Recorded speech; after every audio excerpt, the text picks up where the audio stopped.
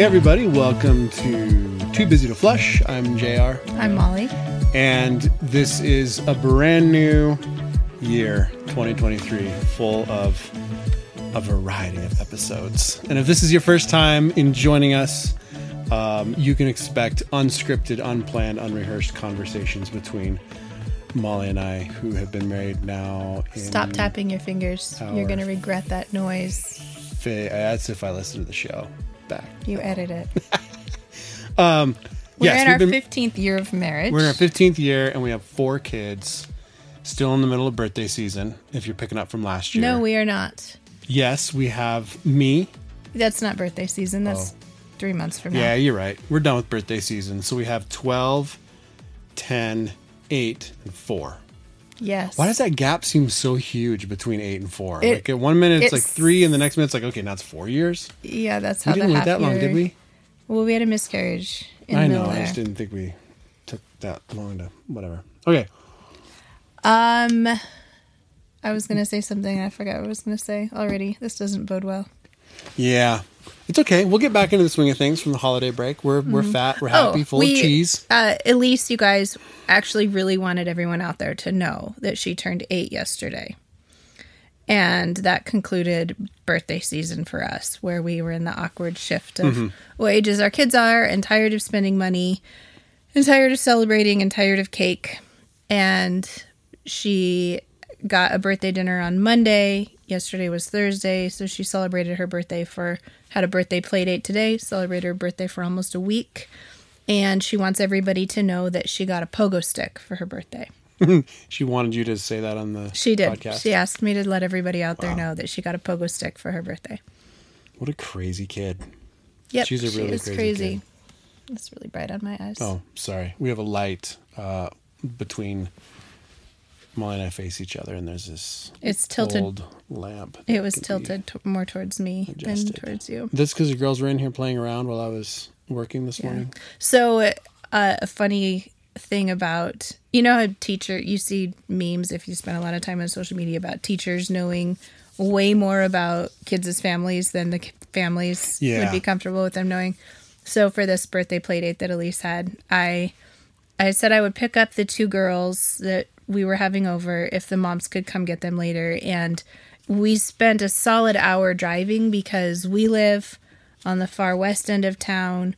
One of the girls lives out in the country in the south end of town, and the other lives just north of the downtown. So I did this huge triangle of picking the girls up, which means that I spent about 40 minutes with 8-year-olds that are not my own in the car. And we're pulling out of the one, well, she's 7, she'll be 8 in a month, the one girl's house. And I said, Elise saw a cat, and she squealed because it was a very cute, fuzzy gray cat with a bobbed tail. And the little girl proceeded to launch into, well, we used to have this many cats, but this one died falling off of a loft, rafters in the garage, and this one died because my dad drove over it, and then this one had kittens, and then this one, then these kittens went away, and these kittens are afraid of us because they're outdoor cats because dad's allergic, and this one had kittens, and she kept saying it got mated and had kittens, and then...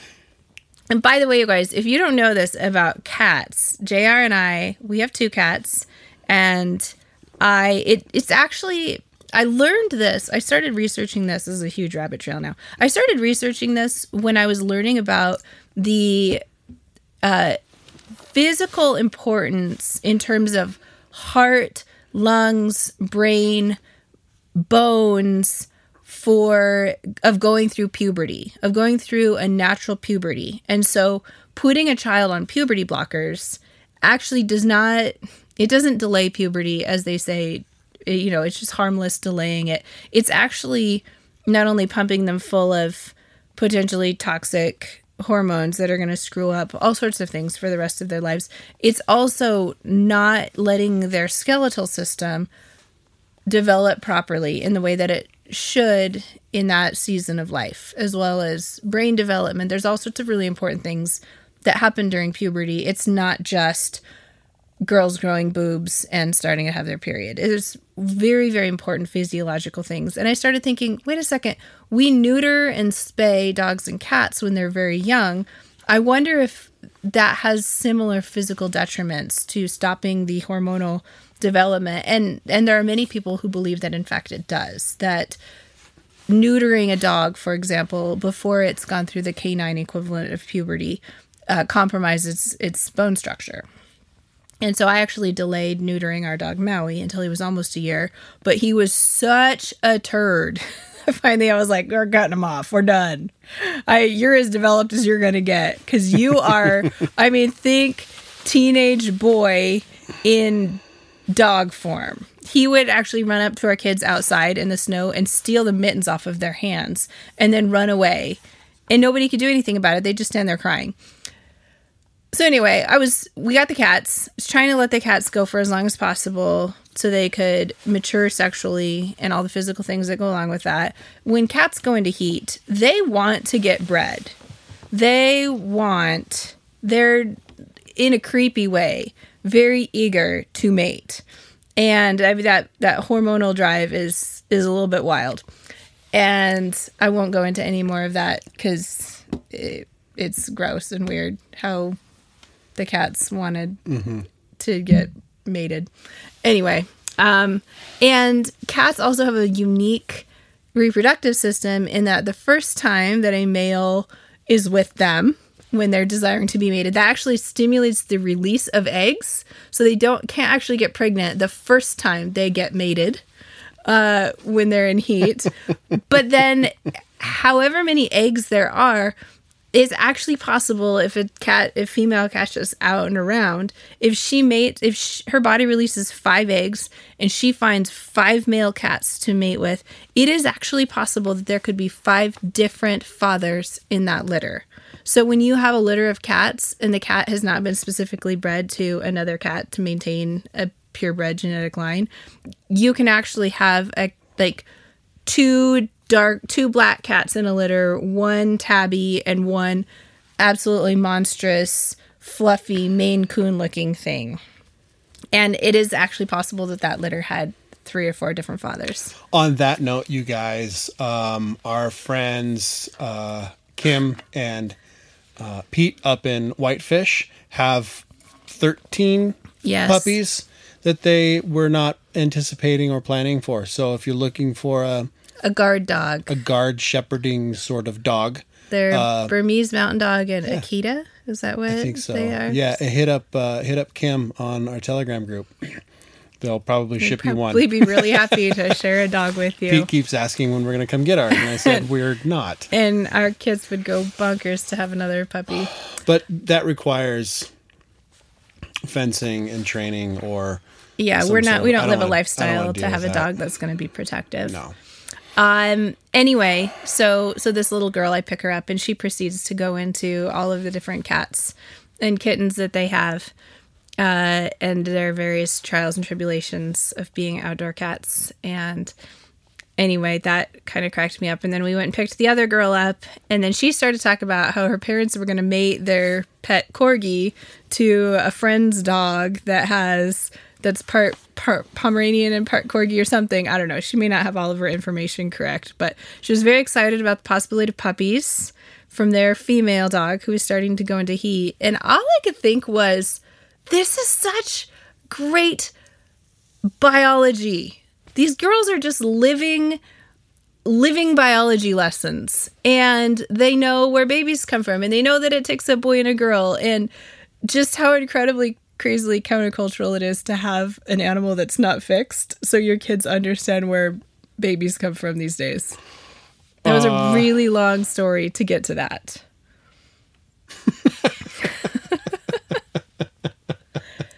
No, but really, you can turn almost everything into an incredibly countercultural lesson in our current society today, because our society is so unmoored from reality, which, interestingly enough, this is not on the list of things reality, I was going to talk about today. Is what you put is just what's real to you in your world. See, this is the thing, JR.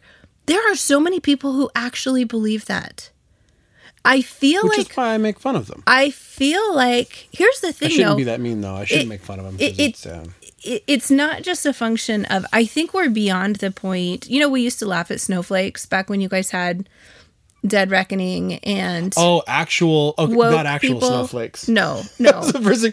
We laugh at snowflakes. No, we don't. Snowflakes are cool. Oh, those kinds of snowflakes. No, you know, we used to laugh at people who were easily triggered, and now we realize they're actually running the world.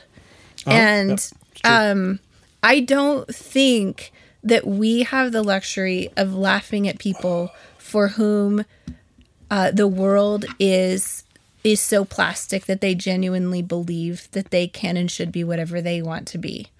I don't think that we have the luxury of finding it humorous when someone is so unmoored from reality that they don't understand that the chicken on their plate was a chicken, a living being, or, you know, just these things that we kind of gape open-mouthed and, you know, watch on Instagram, these people who are so severed from reality.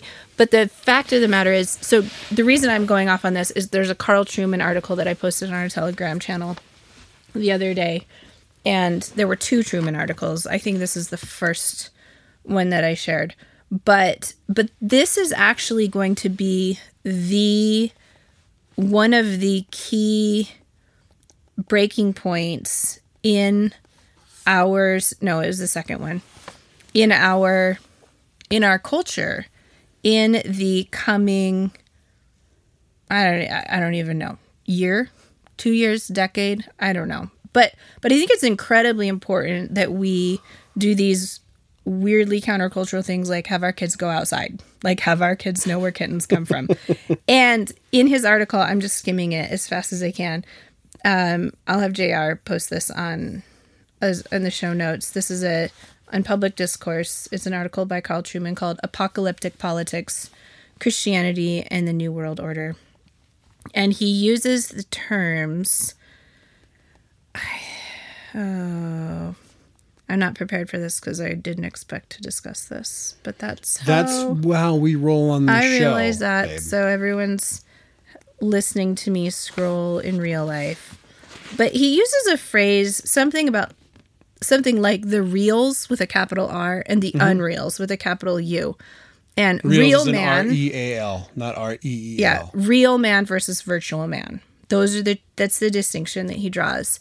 And so he says, for example, COVID restrictions highlighted this divide in a very painful way. Virtual man who works through his laptop and thus can work anywhere in general and nowhere in particular found COVID restrictions to be reasonable.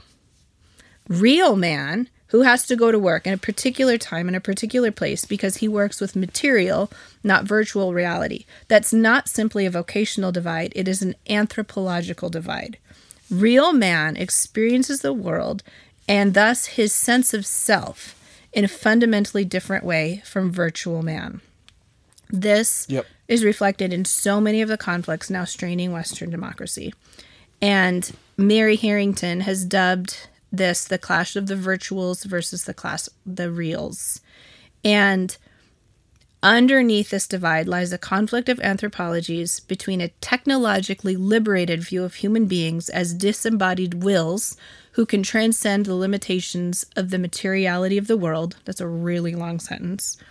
And the belief that embodiment and place are critical to survival. And I wouldn't just say a belief that embodiment and place are critical to survival, but that embodiment and place are critical to a sense of self, a sense of what is real.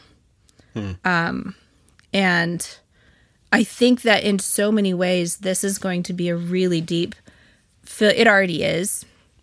You know, the movie, what's the movie with the group, with the blue people, the tall blue people? Avatar. Yes, which so many people are saying the one that just came out is really good and promotes. I've heard that too, but I'm just like, the importance of fatherhood. Sorry, I spent a lot of time watching Fern Gully or Dances with Avatars or whatever you want to call it the first time and didn't enjoy it, so I'm not going to go back and watch it. But the idea there was right that the virtual world transcends the real world. Mm-hmm. It's a better place to find your reality. And the fact that they even considered it reality. Well, that's the push even on even on in our current day and age, like in the blockchain world, for instance, or metaverse, or the whole thing. Any push for, and I'm thinking about a childhood friend of mine who's developing a new metaverse platform for music, and the push there, the idea being that that's better. That's better than now, and here I am working in live music, and listening to music or experiencing it in a virtual world is never going to replicate in my lifetime or take over in my lifetime as a better experience than doing something in person and in I think the same room as other people. I think we could go ahead and say not just in your lifetime, but physical embodiment in terms of being physically present with someone, in terms of actually being in the great outdoors, in terms of having a real cat sit on your lap instead of a fake cat, in terms of a real sexual relationship with your spouse instead of pornography, eating real good food instead of processed garbage that's engineered to taste good. All of these things are inherently better because they are real. And I think that so what Truman actually says later on in there is that this philosophical divide, we are going to be in the minority, and we are going to be excluded from membership in the public sphere because of that, because of holding fast to that belief. But because of our biblical worldview, that this is how God created us, and that God created the created world to be good, and for us to be inherently connected to it, to the food we eat, to the ground we walk on, to the people that we're physically present with. And God honored that, first by making the world, secondly by calling it good, and thirdly by sending his son to become part of that world, and fourth by promising that he's going to redeem it and make it last forever in a glorified way, right? So all of these things tell us the created world is good. Our bodies are good. Being with other people is good. That is going to make us be increasingly marginalized in the public sphere. Oh, but sure. We have We're to already marginalized, right? But he is making the contention that this is going to be even more important to hold fast to. That's definitely true. I mean, I'm not saying that all of this, metaverse, VR, virtual living stuff is bad. I'm very much a real person, but I, at least up until COVID, worked primarily in, I could do my job sort of anywhere. Mm-hmm. So COVID restrictions were completely unreasonable, even though, and that's still in a minority. I can think of several coworkers now who think everything that we did was great, and it's still a problem, and we all still need to do the things. Did you know, speaking of COVID restrictions, did you know that China has now 180 degrees reverse course and is encouraging Chinese people to get infected so that they can reach herd immunity as fast as possible after having a zero COVID policy for 3 years? Mm-hmm. They finally have given up, and these people have lived in such lockdown lives that they're getting very, very sick as they're getting infected. I'm not sure. Well, I don't understand all the things going on with it, because there's something that they're calling white lung, where your lungs are supposed to show up dark on an X-ray, and these people's lungs are showing up white right before they die on X-rays. Well, it's like we see all the reports saying how damaging the COVID restrictions were, not just purely to our physical health, but also our mental, emotional health. And yet people are still like, I was at Bible study this morning and they had the news playing, and I don't know that even my daily mailings, I've kind of just shut off. I've not ingested anything.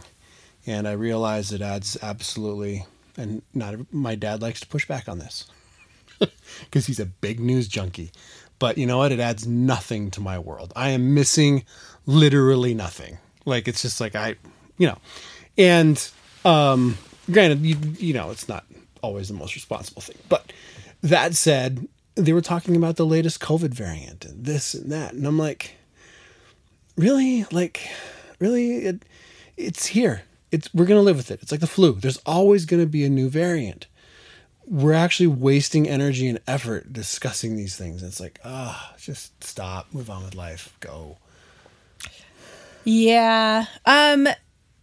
I think that it's worthwhile to stay caught up in the news to a certain extent. Good job. I'll get all my worthwhile caught upness from you. And then. you'll get grumpy at me when I report it to you. No, I think that well, you just have to report it accurately. Sometimes you'll mention something and I'll be like, that's totally You're wrong. like, you read that on the internet. And I got to go back and then I got to go look. And the head. headline you gave me is not what's actually really going on. It's like, okay. Do you want to continue with this podcast? Well, yeah. Or do you want me to go upstairs and cook dinner? And this is what people, I do want you to go upstairs and myself. cook dinner, but this is what people love. No, they don't love you being a jerk to me. They think I'm smart. I'm not They being- like me. They think that I do a good job of interpreting the news we and the all- world around us. Yes, I totally agree. I'm just saying, sometimes you get your headlines, they're not the complete picture. It's just like a partial picture. And then you're like, you read it on the internet. I don't believe anything I read on the internet, so I'm better Well, than you. I usually don't believe anything off the internet. It doesn't mean I'm better than you. But we all know that this podcast is built around your brain. I Right. simply do the background Okay, record so thing. Tee you up. something I'm gonna hold the tee and I been hit the ball. contemplating a ton in the last couple of days is I had a friend send me, sort of ironic that I say this, send me a headline that I had not heard anything about.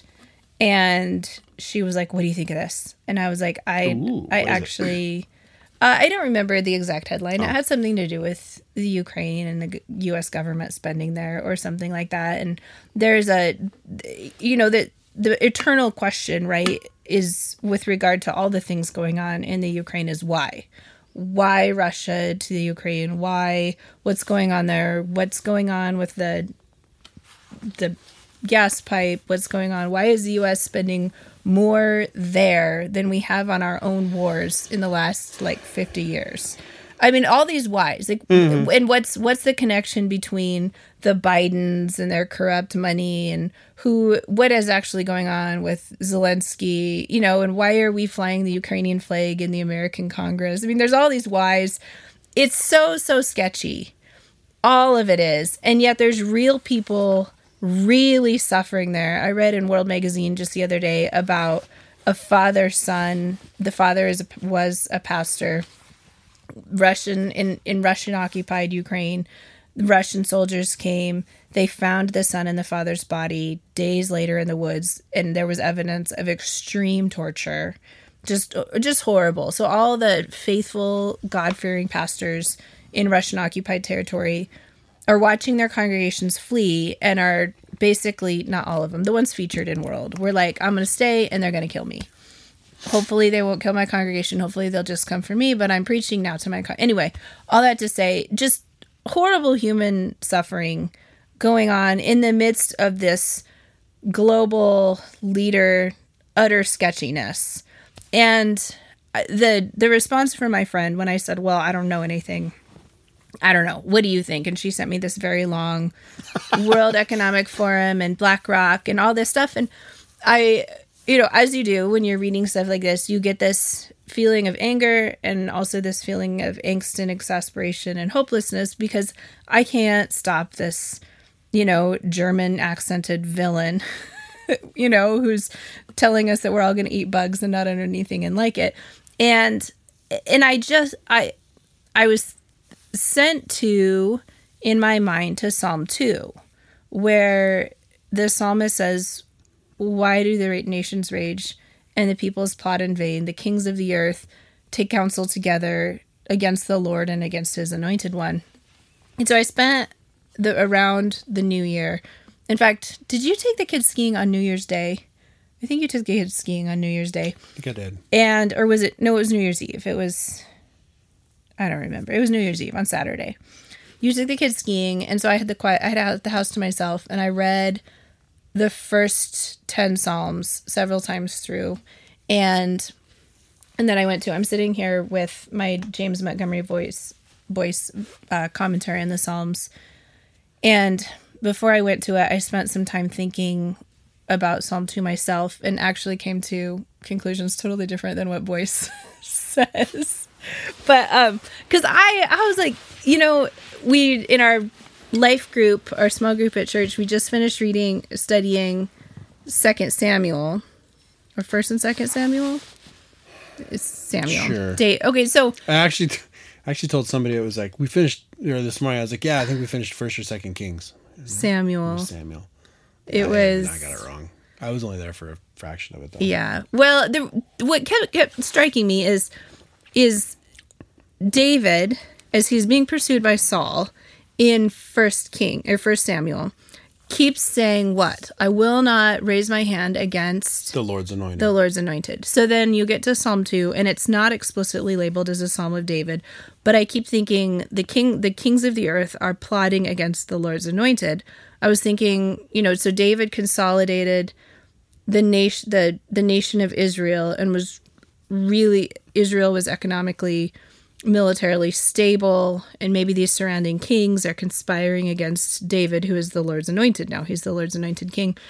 And so I thought, as this is the worship guide, the worship hymnal for the people of Israel, this had to have made sense to them when they're singing this in their worship settings. And so this is maybe how they're making sense of it.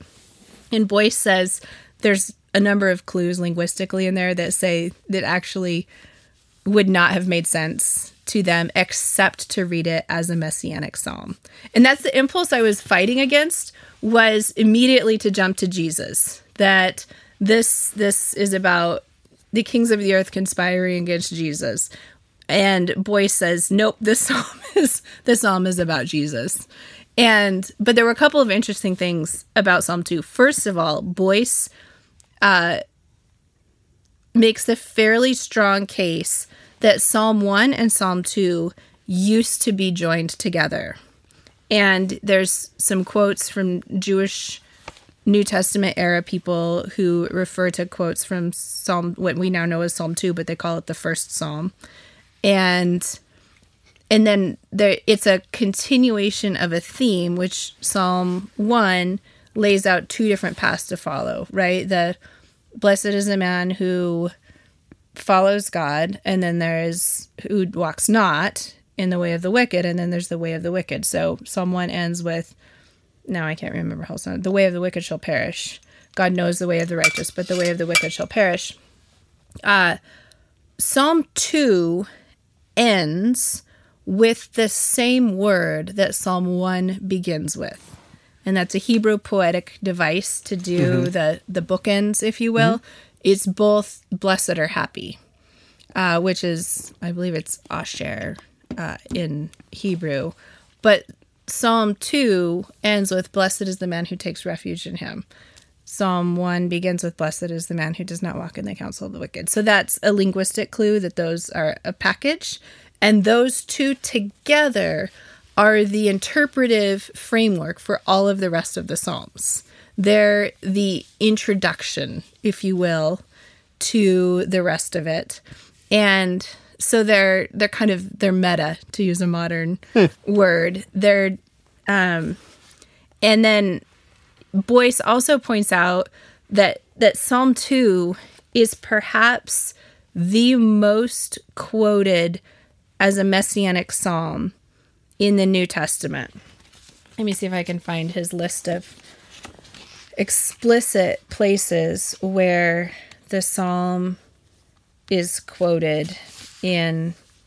Again, so here's another reason that he says it's not about somebody like David. When Psalm 2 says, "You are my son, today I've become your father," the author of Hebrews in Hebrews 1:5 says, "To which of the angels did God ever say, 'You are my son, today I've become your father'?"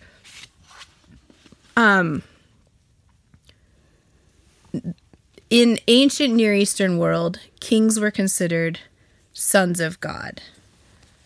Nowhere in the Old Testament does it refer to a king as a son of God in that regard.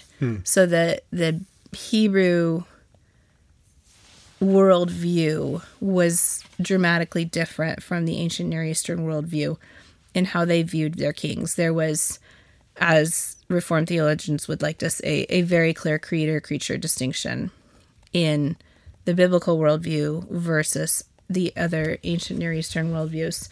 And so that's a clue that this is about the Messiah, not about an earthly king.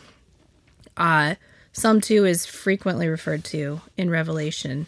Jesus Christ is the ruler of the kings of the earth. He will rule them with an iron scepter. He will dash them to pieces like pottery. Revelation 12:5, a male child who will rule the nations with an iron scepter. And anyway, there's lots of interpretations of this. I think Peter says that the rulers of the earth who plot together in Acts 4, they specifically say those rulers of the earth plotting together against the Lord and his anointed are Herod and Pilate. So in Peter and John's Thanksgiving prayer, after they're released from the Sanhedrin, they specifically say that the Psalm 2 rulers who are plotting together are Herod and Pilate. Anyway, so I've been trying to make the jump from how did the original people who sang this psalm as an act of worship to God understand it. It's very clear that the New Testament writers understood this psalm to be 100% about Jesus. And then the reason that it's been sticking in my mind today is because what is our posture towards the rulers of the earth? And I guess where the segue from this is we're talking about the news, and so much of the news is overwhelming and leads to despair. And there's these rulers of our earth who are taking counsel and plotting things and covering things up. And we little peons sitting in our basement in front of a microphone in Billings, Montana, will probably never know this side of eternity, the truth about all sorts of global goings on. Are there big global conspiracies? Probably. I don't know. There's people who are like, the government can't get its poop in a group for anything. Why would we think they could carry on these big conspiracies? And then there's other people who are like, oh, we didn't land on the moon. The fact that there's even an outer space is a hoax for a global takeover that they'll blame on aliens. I'm going to try not to laugh at that.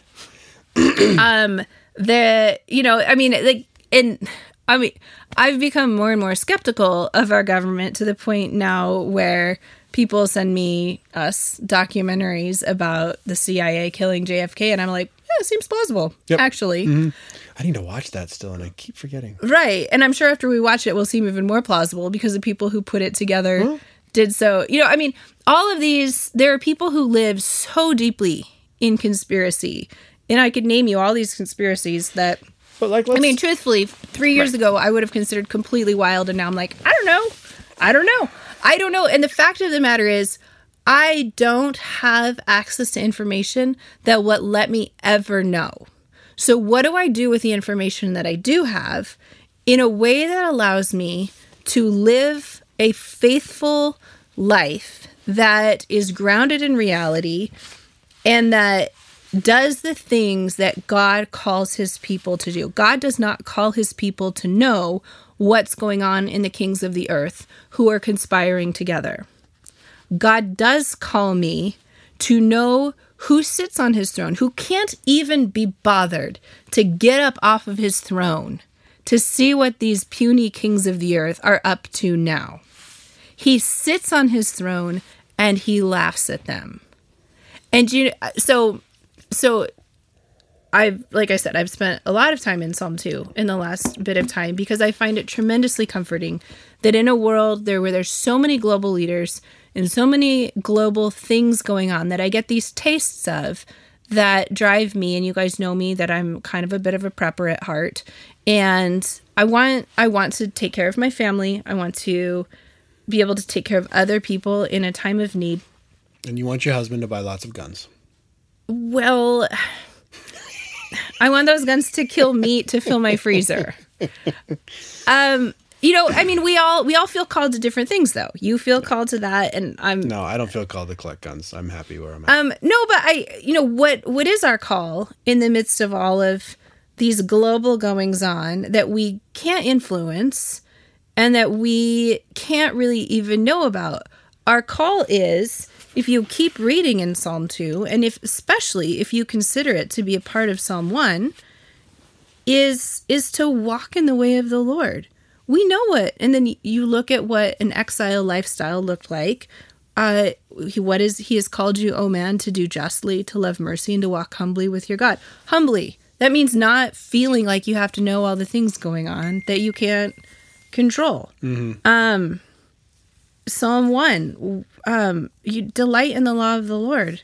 Meditate on God's law. I can do that no matter what the WEF is doing. I can do that no matter how much money the U.S. government is giving to BlackRock to rebuild in the Ukraine.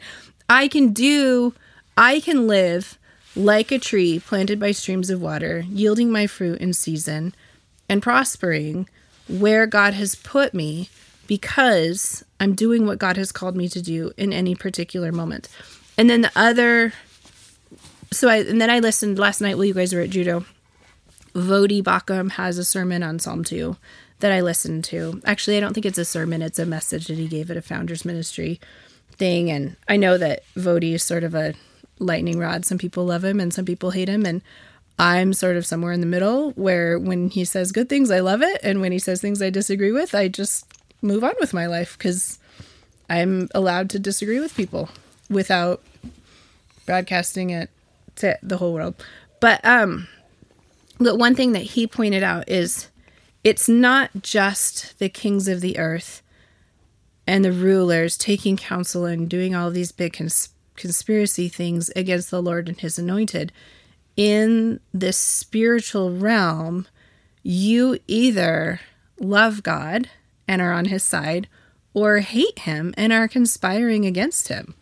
Those are the two... In the spiritual economy. In the spiritual realm, those are the two choices or two paths that you have to walk. And so if you are not humbly walking with your God, you are part of the nations raging and the people's plotting in vain against the Lord and his anointed. And so this psalm that I've been taking comfort in as God's in control. God, he laughs and he will speak to them in his wrath and terrify them in his fury. And, kiss the son. You'll break them with a rod of iron, dash them in pieces like a potter's vessel. Serve the Lord with fear. Kiss the son, lest you be angry and you perish in his way. All of these things where I look at those rulers out there are also a warning for anyone who has not repented and trusted in God. Because you are part of the conspiracy against the Lord and his anointed. If you are not for him, you are against him. And so this psalm turns into a call for personal repentance. That not just, hey, Klaus Schwab, kiss the son, lest he be angry. You will perish in your way, which is true. But also, you and me, we will perish in our way because his wrath is kindled against us who have not repented to him. And then there's this sweet ending to it for people who do turn in repentance, that blessed are all who take refuge in him. You were yeah. This brings up a different conversation we'll have to have at some point in time about repentance. But I read an article recently where basically the summary was, we need to repent. And I'm like, of what? From what? Like, where's the sin there? Like, and it was kind of maybe a reform thing, but I was like, I didn't understand. Anyway, that's a whole nother conversation. But we live a lifestyle of repentance. Martin Luther said yeah. The Christian life is a life of repenting. They were using it in this sort of catch-all as like, this is what you need to do. Just repent. If my people who are called by my name will humble themselves, and if American Christians will repent hard enough. It was just something about Donald Trump will be president again. Something about it rubbed me the wrong way. I don't even remember what the article was, but it was on a major Reformed article platform that I won't name, but it's so funny.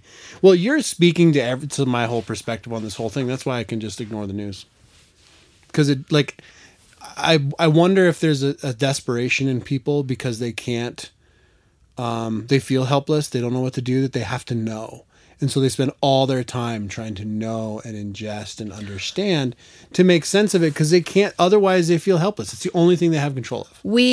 Yes, technology in that way. I saw a concentric circles Like Venn diagram. It wasn't a Venn diagram, but our brains, in a sense, were not designed to know more than we can influence.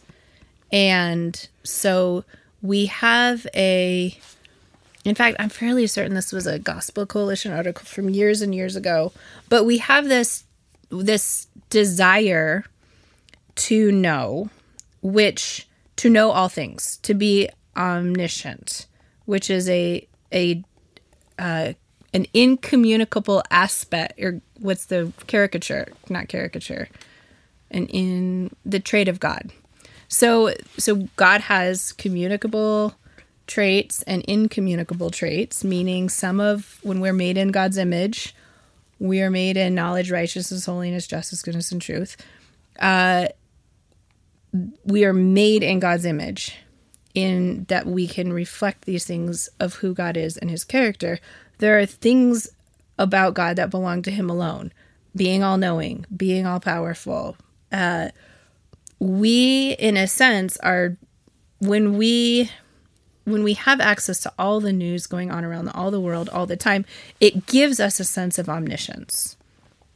And that feeds, here we are back in Genesis 3, that feeds our desire to be all-powerful, which we can't know everything, and we can't be all-powerful.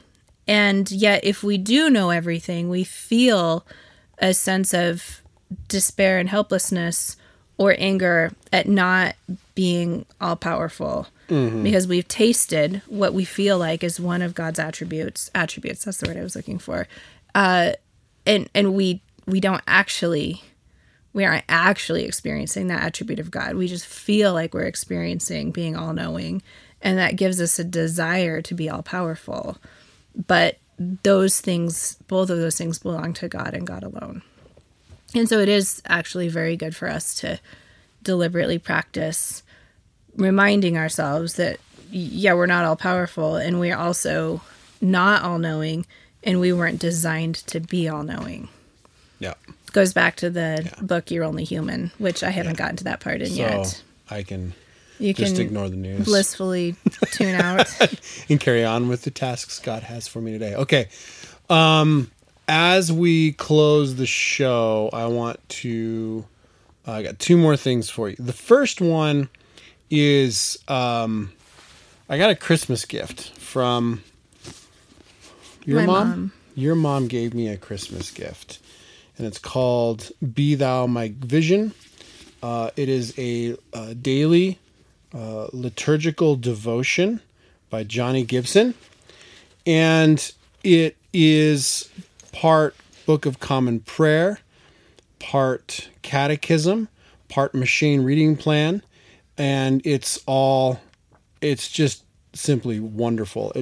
It's kind of, he sat down, and it kind of during COVID, sat down and basically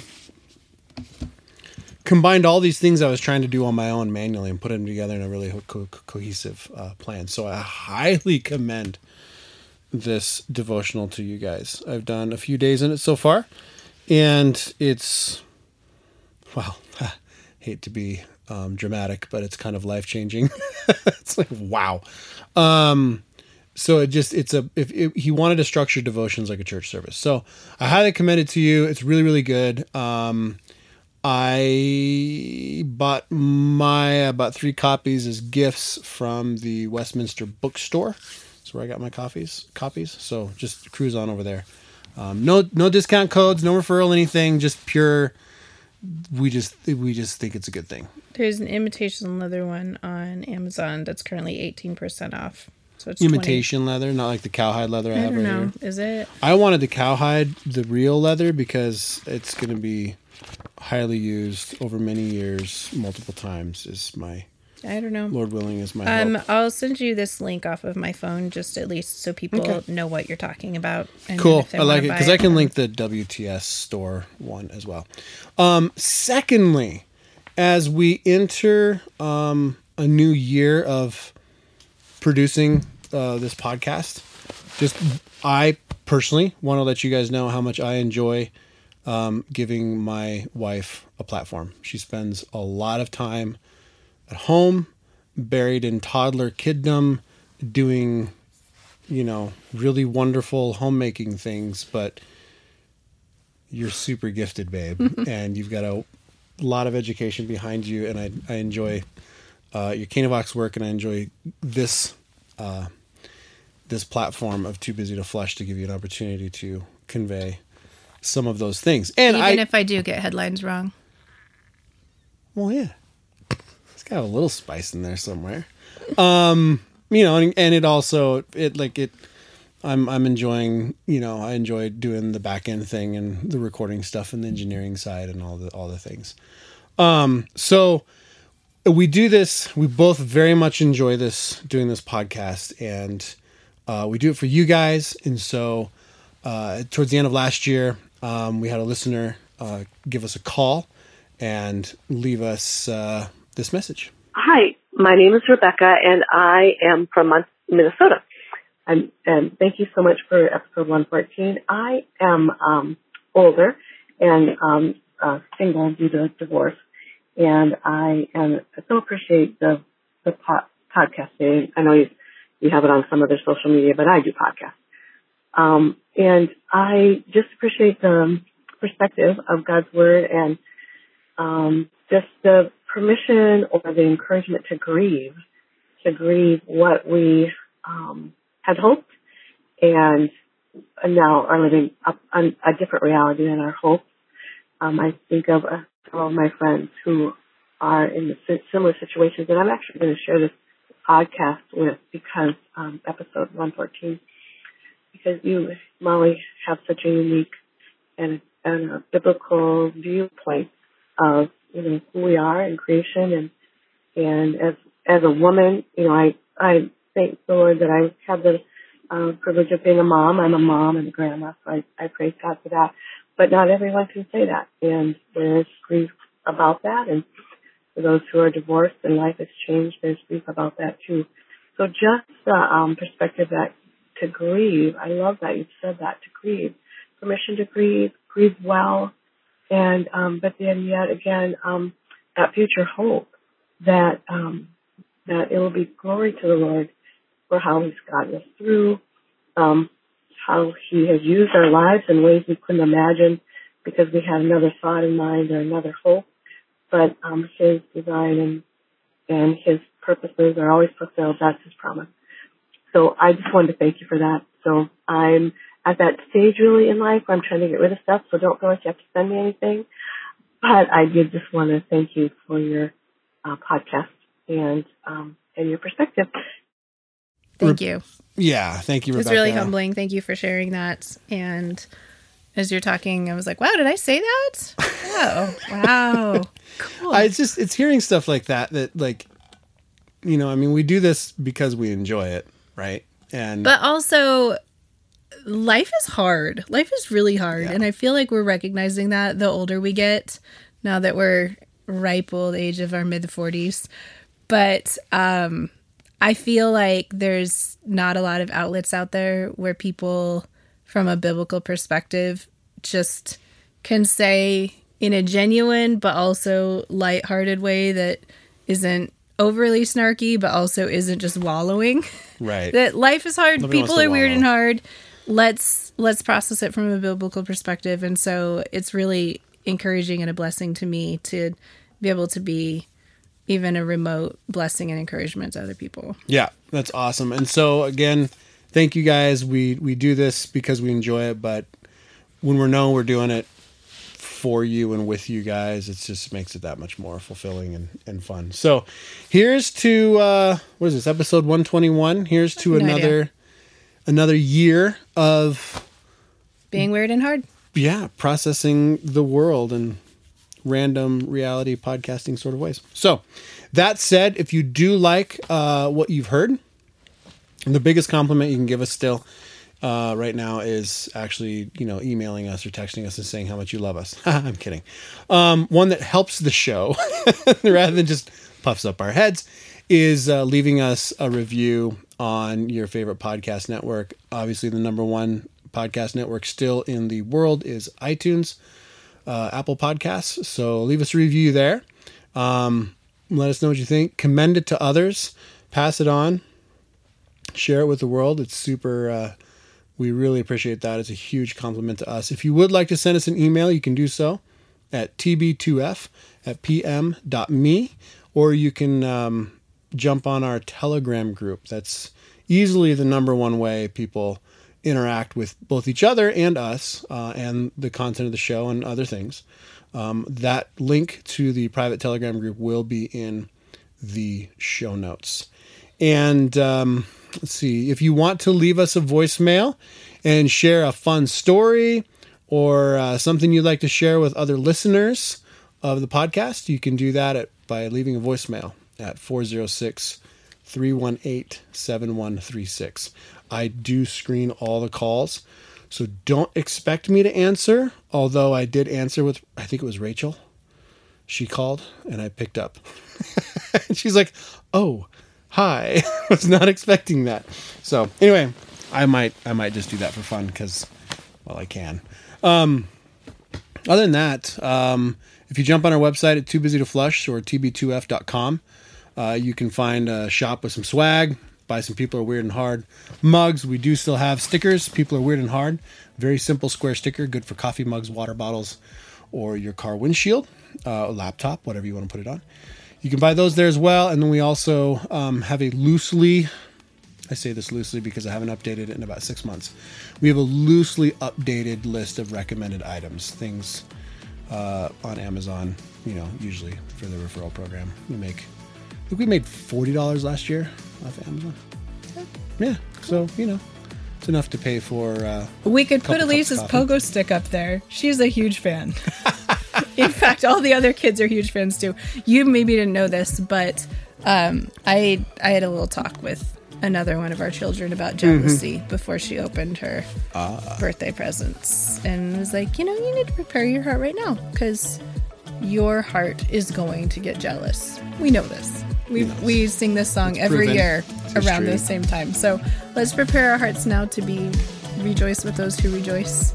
And she did a pretty good job of it. Yeah, she did. I was quite impressed. So, all right, guys. Well, thanks for joining us. We will, Lord willing, be back with you again next week. Take care.